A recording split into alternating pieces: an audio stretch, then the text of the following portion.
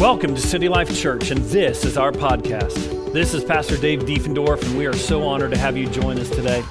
Our passion is to help you discover who God is, grow in the likeness of Jesus, and lead well in this generation. I hope in this message, God will meet you where you're at and take you to the next level in your connection with Him and His kingdom. Enjoy the message. From there, you see this kind of outworking of Jerusalem, Judea, Samaria, and in Acts 13, we're going to pick up. This is, and last week we said it kind of went beyond the bounds, but this chapter kind of begins to start focusing on Paul. And while the whole book is called the Acts of the Apostles, from Acts 13 on, Paul becomes the focal point of the rest of the book. And so really from Acts 13 on is kind of known as the Acts of Paul, because the focus of the entire book focuses on this one man named Saul. And persecution in Jerusalem has driven many Jewish believers up north to a city called Antioch. And Antioch in Syria was now kind of a lot of leaders had assembled in this church in Antioch. And we're going to find a church that catches a vision for the gospel of the kingdom that's beyond them into the larger world. And you're going to see some pretty powerful things today. So let's open up our heart. Let's pray before we dive in. God, thank you for your word. Lord, in times like these that we're in this generation, God, times of chaos, God, times of confusion, times of manipulation, in times of having a very hard time putting our finger and our heart and our anchor into truth. So Lord, I pray, Lord, for the power of your word to be that anchor for us this morning. God, may we learn from you this morning. Lord God, we're all in different places with you. And Holy Spirit, you know us so well. God, you've been walking with us. Lord, there's never been a time where we haven't been without you. But Lord, you know where we're at today, and I pray that, Lord, your Holy Spirit would speak in a way that's beyond a human voice. Lord, that we would hear what you have to say. In Jesus' name, amen. Amen. Well, let's dive in. Acts 13, verse 1. Now, there were in the church at Antioch prophets and teachers. Now, pause right there. In Ephesians 4, Paul gives us a list of leadership roles in the New Testament church. There was kind of 5 primary roles: apostle, prophet, evangelist, people that love telling people about Jesus, pastor, and teacher. And these were kind of 5 gifts that God has gave the church for leadership. And its continual expansion around the globe throughout all generations. And there's been theological debates of, do we have, apostles and prophets? Well, right here in the New Testament, there's prophets in the church at Antioch, just ones that could hear what God is saying to the churches and speak it forth. But anyway, so now there are, in the church in Antioch, prophets and teachers. All right, check this bunch out. There's Barnabas, which is a nickname, which we learned a couple weeks ago. That is just a nickname, means son of encouragement. All right, so here's son of encouragement. Another one, Simeon, who was called Niger. He was African guy. Lucius of Cyrene, so not even near Antioch, on a island of Cyrene. And then Manaen, a lifelong friend of Herod the Tetrarch, and Saul. So here's this list of 5 people in this church in Antioch, and it's a very interesting bunch. There's a diverse backgrounds. There's from diverse places.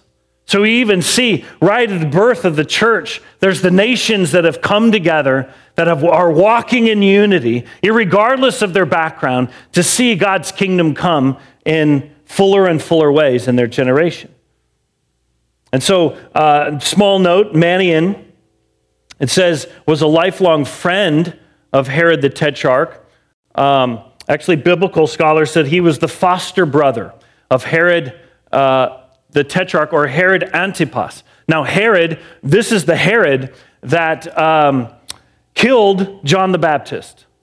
This is the same Herod that Jesus was sent to from Pilate, that after Herod tried him, he sent him back to Pilate to be crucified. This is that same Pilate, or this is the same Herod.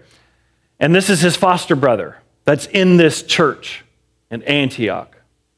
Wow.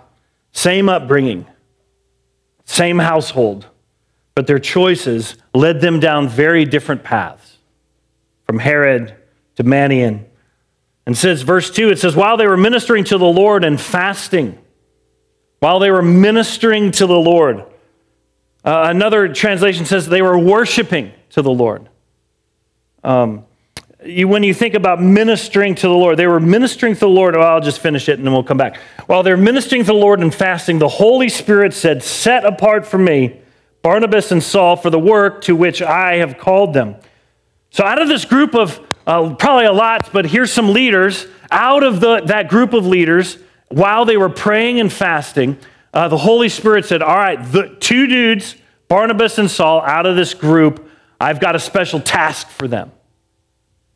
But I wanted to kind of come back with this. What does that mean to minister to the Lord? Have you ever performed anything? Like anything, whether it be speaking something, performing something, doing something in front of somebody else, whatever that may be, and afterwards, somebody comes up to you and say, man, that really helped me. Man, that really blessed me. Man, what you did there, man, that was so helpful. Man, wow, you did such a great job. Wow, that was amazing. You know that kind of response? When you minister to someone else, whether it be through, your craft or talent or passion or communication, there's that reception where people are like, wow, yes, I like that. That's the reaction the Lord has when he looks upon us and when we're ministering to him. And he's like, yeah, I like that. Man, that's my son. That's my daughter. Man, I love when they worship. I love when they minister because they come alive when they minister to me. And they were fasting. Well, what's that? That's abstaining from food. We don't really fast too much in this culture. Usually it's instant gratification, now, please, and more. Usually that's our kind of disposition that we're kind of trained to have. But here, these people are pursuing the purposes of God in their generation. And they're meeting together as leaders to fast and pray for what God may do within and through them. It's powerful. Verse 3, it says, then after fasting and praying a little more, they laid their hands on them and sent them off. All right, so boom, Barnabas and Saul are sent out from Antioch of Syria. And so Barnabas and Paul were sent out by the Holy Spirit. They went down to the seaport of Seleucia and then sailed for the island of Cyprus. Now, we also learned that Barnabas was also from Cyprus. And so here's Barnabas and Saul, and they're going to kind of Barnabas' hometown. And at this point, Barnabas is kind of the leader, or kind of the captain, and Saul's kind of his wingman. And they go to the one place that probably Barnabas is the most familiar with. Then in verse 5, it says, there in the town of Salamis, they went to the Jewish synagogues and preached the word of God. John Mark went with them as their assistant. Now, that's where, as these followers of Jesus would go out, and as they would go to new towns, new villages, they would first go to the synagogues, the Jewish synagogue, because they knew kind of like the backdrop story of Jesus. They were their low-hanging fruit in that culture. And so they would kind of go to the Jewish synagogue first, share the gospel about Jesus, and then depending on the receptivity there, then they would kind of go on beyond into the Gentile population. And so John Mark, who's kind of a key figure that are following these disciples and apostles around, went with them, also known as Mark, or the author or writer of the Gospel of Mark. Anyway, verse 6, afterward they traveled from town to town across the entire island until finally they reached Paphos, where they met a Jewish sorcerer, a false prophet named Bar-Jesus. So as they're going on, they meet this guy named Bar-Jesus, or son of Jesus. Now, Jesus was a common name back in Jewish culture at that time, so it wasn't necessarily a direct reference to Jesus Christ. But here's this guy, this Jewish sorcerer. And that's interesting. It's a contradiction in terms, given that Jewish laws forbid sorcery and true magic. So here's this Jewish sorcerer. Bar-Jesus was not a law-abiding Jew, but a false prophet. He was a self-stylized revealer of spiritual fortunes and futures. He mixed Judaism and other mystical religions, other mystical ideologies, and it happens from time to time. And it happens time and time again, which tells us that Satan is all about deception and uses religion and false ideologies to keep people in subjection. And we've seen that throughout history. But here's this guy, Bar-Jesus, a false prophet, a Jewish sorcerer. Probably like when you think about like what Kabbalah is today. I mean, that's kind of like what this Bar-Jesus was. That's kind of what he was following. And now look, he attached himself to the governor, Sergius Paulus, who was an intelligent man. The governor invited Barnabas and Saul to visit him, for he wanted to hear the word of God. But Elymas, that would be his Greek, another Greek name, same guy that they're referring to. Had to look that up. But Elymas, the sorcerer, as his name means in Greek, interfered and urged the governor to pay no attention to what Barnabas and Saul said. He was trying to keep the governor from believing. Now here's this guy, he's got a position of power right next to the governor. He's kind of his advisor, his spiritual advisor. And here comes Barnabas and Saul, and the governor wants to hear from these guys. I want to hear what you're saying. What do you got? And Bar-Jesus steps in the way and tries to interfere, tries to keep them from hearing God's word. Kind of think about this. There's a particular character, and I don't know if you're familiar with the story of Lord of the Rings, but there's a particular character in that, especially Two Towers, who's an assistant to King Theoden, and his name's Wormtongue. And that's kind of like the picture I see about Bar-Jesus. He's just whispering into the governor's ear exactly what he wants, or the one that's controlling him wants to have happen. And it happens time and time again throughout history. But here, Bar-Jesus is whispering into this governor. Now Saul, from this point on, this verse, Saul, also known as Paul. Now, it's not that he just changed his name, or the author just changed, or Luke just changed his name in writing this. Saul was his Hebrew name. Paul was his Roman Greek name. And so it's at this point that Saul's ministry begins to turn towards the Gentiles, the Greek-Roman world, and therefore he took upon his Greek-Roman name.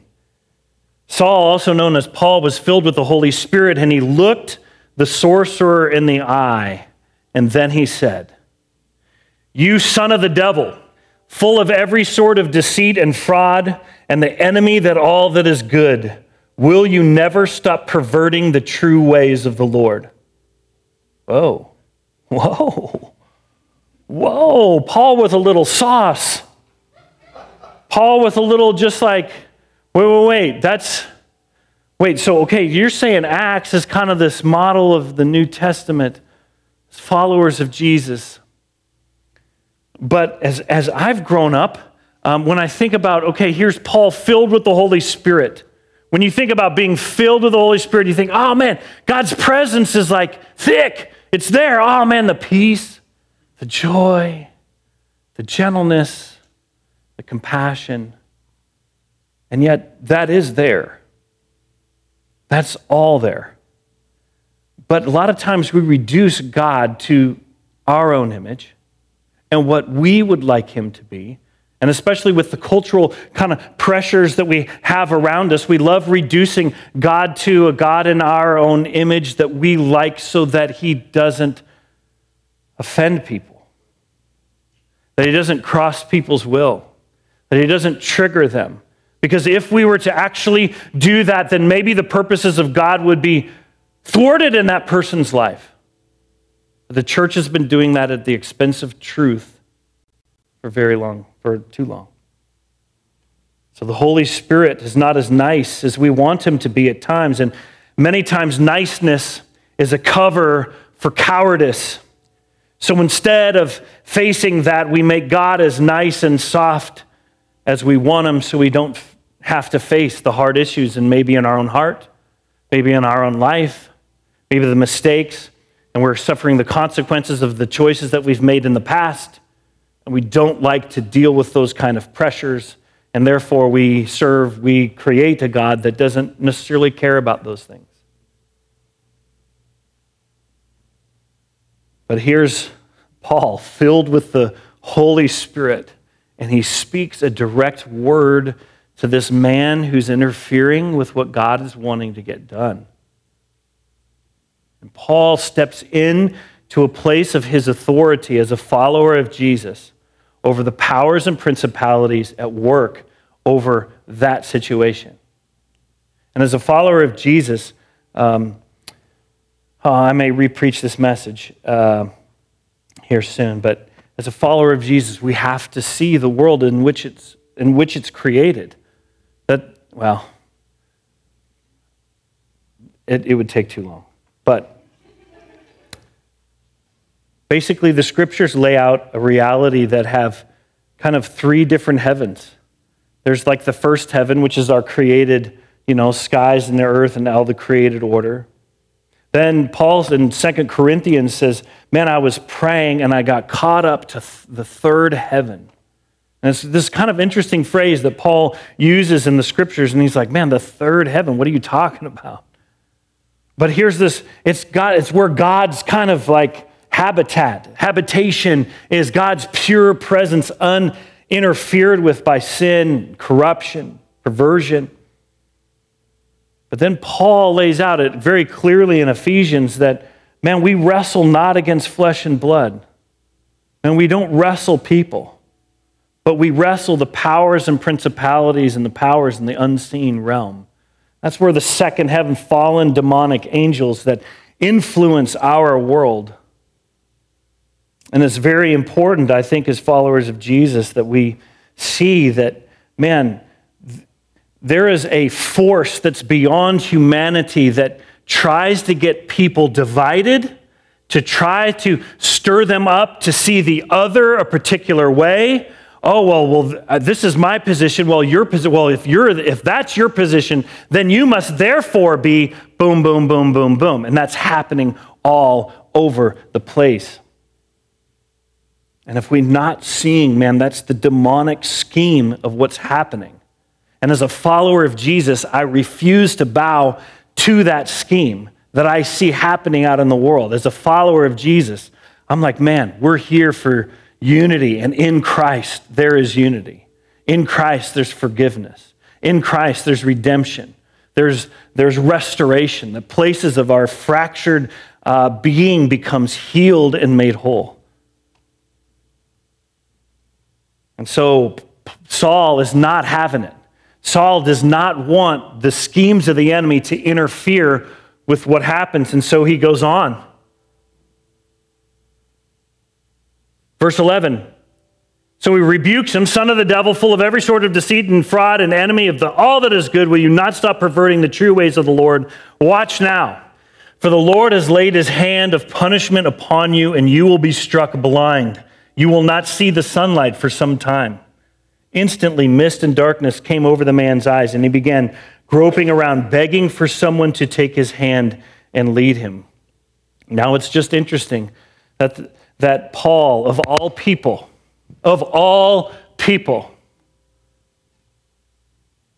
God used to see this happen over Bar-Jesus' life. Because the same thing happened to Saul on his way to a city to persecute and kill Christians. Jesus knocks him off his horse, reveals himself, speaks to him. Saul, Saul, why are you persecuting me? And Jesus blinds him so that he has to be led about, and he is led to a man named Ananias that the Holy Spirit had given a dream before, like, hey, this persecutor, just give you a heads up. I'm coming after him, and I'm sending him to you. And Ananias is like, oh, man, all right. So, but he has to be led to Ananias' house. And it's at that place where he gets discipled and trained. And so the same thing is happening. I don't know. I can't explain. I think sometimes it's like, man, how do you explain that? Why did that happen? And there's sometimes in some moments where God just says, this is what I want to have happen, and boom, it happens. And you can't necessarily put it in a nice little theological box and, all right, what are the steps? What are the cool things to kind of get there? And it just doesn't work that way. Because sometimes God can't be boxed in. And it leads us to lean in, to be led by the Holy Spirit. That I'm going to be led. I'm going to be led as a safety net. I'm going to be led by principles. I'm going to be led by the principles that Scripture lays out about almost every area of life. I'm going to live by those principles. But that's the safety net to my life. I want to live in God's presence. I want to live in God's presence, well away from kind of the guardrail of God's principles. I want to live dead center in God's presence. So this happened. And then verse 12, here's the money shot right here. When the governor saw what had happened, he became a believer, for he was astonished at the teaching of the Lord. When God shows up, it's very hard for people to not notice. We're going to keep going. Verse 13, it says, Paul and his companions then left Paphos by ship for Pamphylia, landing at the port town of Perga. There John Mark left them and returned to Jerusalem. Now, that's a whole backdrop story we won't get into, but there was a little rift in between John Mark, and I don't know if it was he didn't want to keep going because maybe they got some resistance just in that story where he's just like, man, I don't know if I have what it takes, guys. This is getting pretty intense. And so I don't know if he bailed. We can't really tell. But anyway, he leaves, John Mark kind of leaves the company. But Paul and Barnabas traveled on to Antioch of Pisidia. Now, this is another Antioch. Thinking it's like Springfield, It's like, what state are you talking about? Which Springfield, So this is just kind of another Antioch that if you're kind of like, here's the Mediterranean and here's Israel, Antioch of Syria is here, and then Antioch of Pisidia is a little bit over towards Rome. But anyway, on the Sabbath, Paul and Barnabas went to the synagogue for the services. After the usual readings from the books of Moses and the prophets, those in charge of the service sent them this message: brothers, if you have any word of encouragement for the people, come and give it. Now, that was a common thing during their synagogue services, is there would be a portion kind of towards the tail end in which they would give a rabbi or traveling rabbi kind of space to just, hey, you got anything on your heart? Come up and share. So Paul stood, lifted his hand to quiet them, and he started speaking. Men of Israel, and you God-fearing Gentiles, listen to me. Now, real quick, this is Paul, who wrote half the New Testament. This is his first recorded message of the gospel. This is Paul's first written message of what would Paul say in these towns. And we're going to look at, and I'm just going to read through. It's not very long, but I'm just going to, so we get the full scope and heat of what Paul is saying. But he basically shares the gospel with them. Now the gospel, if you were to kind of break it down into kind of maybe 5 little headings, it would be creation. That God is the creator. He's the one in charge. We're his creation. We didn't create him. He created us. And then we fell. We rebelled against his rule and reign. We wanted to define good and evil on our own terms because we love being God. But then there's the story of Israel, Israel's growth and fall. That God gave the nations over to the fallen Elohim, and he chose one family through Abraham. I'm going to choose one nation to work through. And then there's the redemption of Jesus and the restoration of Jesus' kingdom. So there's kind of like the 5 little headings. But Paul is not going to include creation in the fall because that's kind of understood. But his speech is what's known as a historical retrospective.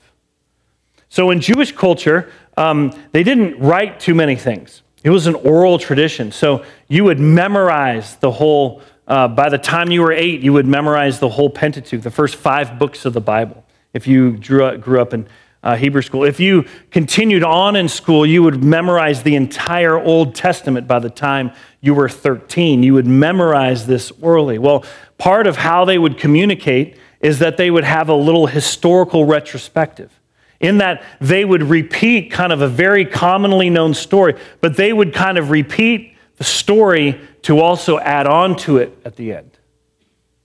And that's what Paul does. So here we go. He stands up in front of the synagogue in Antioch of Pisidia and says this: "The God of this nation of Israel chose our ancestors and made them multiply and grow strong during their stay in Egypt. Then, with a powerful arm, he led them out of their slavery.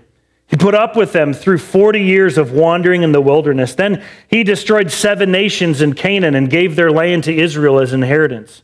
All this took about 450 years. After that, God gave them judges to rule until the time of Samuel the prophet.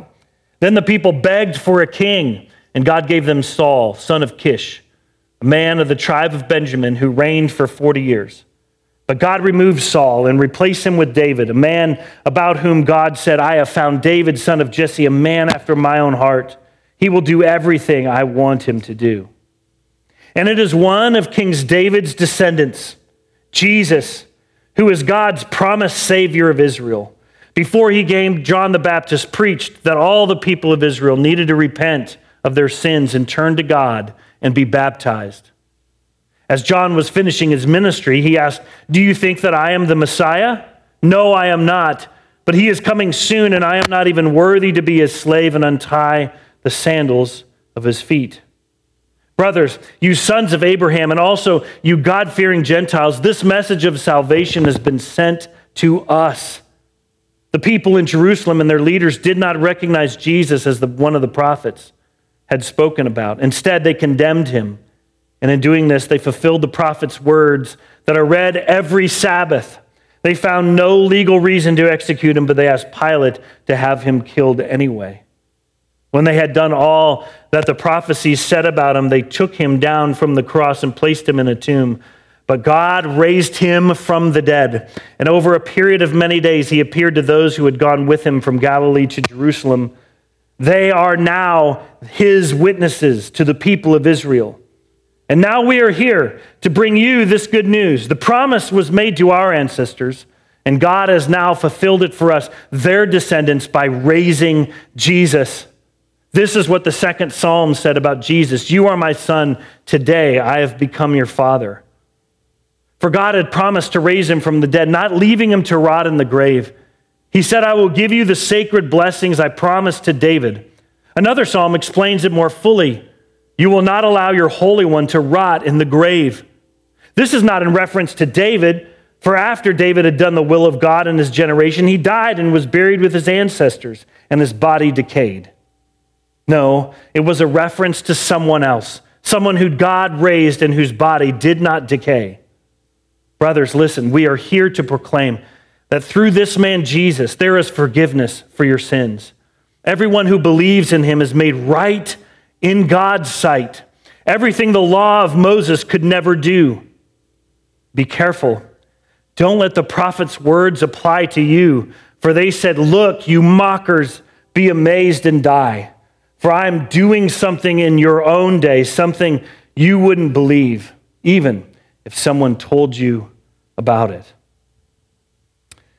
That's Paul's message to this church, proclaiming that Jesus is King, that Jesus is Lord, not Caesar, not the prophets, but God came in the flesh and tabernacled. He moved into the neighborhood. And here's this Jesus being offered to these brothers and sisters in the synagogue. And it goes on and it says, many became followers of Jesus. But I think that it's really needed for us, if you are a follower of Jesus, that you actually know the story of the gospel. It's really important that you know Jesus. It's really important that you're connecting with Jesus. I grew up in church, and I had kind of liked the teachings of Jesus. I liked Jesus. The church people were a little hard. Hey, it's like, man, I love God, but man, his people are just a difficult thing. But anyway, but I had, just developed this kind of dualistic, hypocritical lifestyle, and being one way to particular people and I was just being fake. And it was when somebody in my life just kind of saw right through my game. Because I'd been playing games with God. I'm just like, I want your benefits, I don't want the sacrifice. And I lived that way for so long. And I just wanted to live my life, but with kind of a Jesus sticker on it. And I don't know if you can resonate with that at all.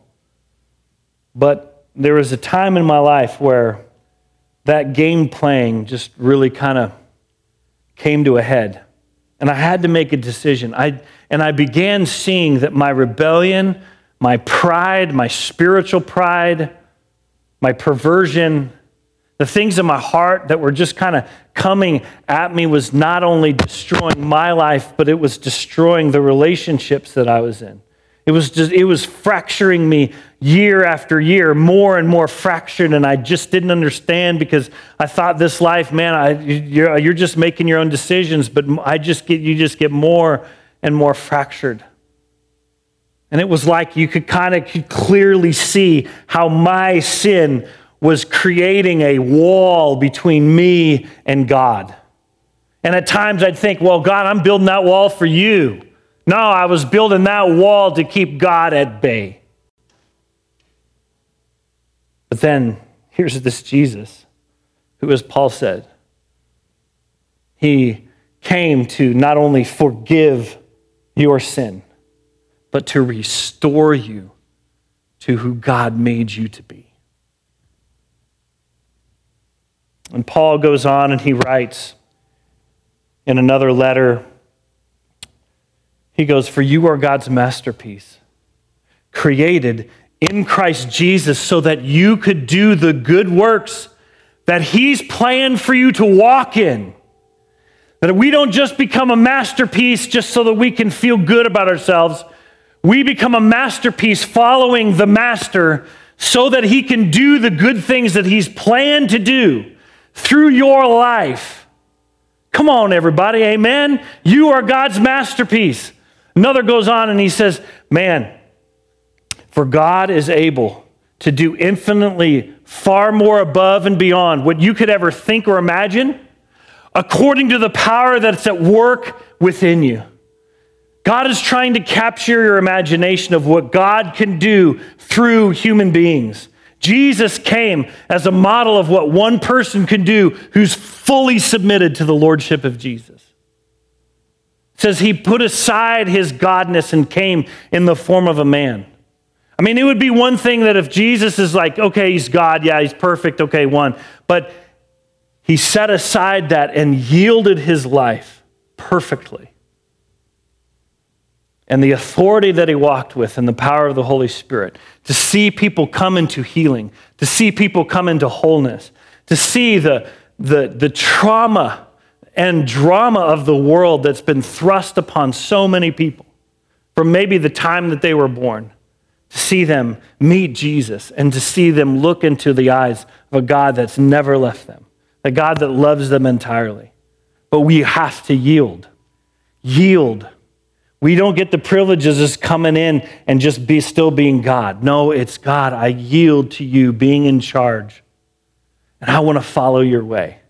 I don't maybe understand all your ways. Some of them are a little confusing, but God, I want to understand. And I want to fall in love with the God that I know that you are. We need to raise up this place. I don't know if you've been feeling a sense, but because of all that's going on, it's revealing within God's church that we, God's church, have to create courageous champions for the kingdom of God. There's not even a question. We can't just kind of keep doing what we've been doing and kind of living in this kind of American dream Christianity that God is trying to kind of pull us out of, to say, are you a legitimate follower of Jesus? Because it may cost you something. You may have to actually sacrifice something. You actually may have to throw your reputation on the line and risk people being caught off guard by you, offended by you, triggered by you, just because you're following Jesus, not because you're being a religious jerk. God save us from religious arrogance and self-righteousness. But it's that our heart is fully yielded to him. Nothing like Bar-Jesus, who tried to sync up his faith with false ideologies and is rebelling against God. It's happening in the church all over. This kind of syncretism. We're trying to sync up God's word with culture. We're trying to sync this. And so what happens is we throw out the authority of God's word and we try to cut and paste God's word to kind of fit the God that we want him to be. Know your word. This is the last word of encouragement. Know your word. Follower of Jesus. And if you're just still searching out Jesus, that's cool. You don't have to take this. But if you're a follower of Jesus, I'm telling you with the authority that all that God has given me, know your word. Please put this as a regular diet of daily. God, I'm going to chew your word today. I'm not going to go hungry. I'm not going to go hungry on your word because so much of the world is getting thrown at you beyond what you're realizing.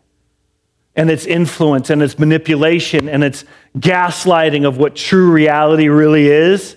And we just kind of eat that up and we think kind of like, hey, giving God some praise, a little 45 on Sunday is going to actually get the job done. It's not. It's not. And just really soberly, it's not. So please, digest, eat, chew the cud on God's word. Know it, know it, know it. Because then God has something to work with. Paul knew God's word.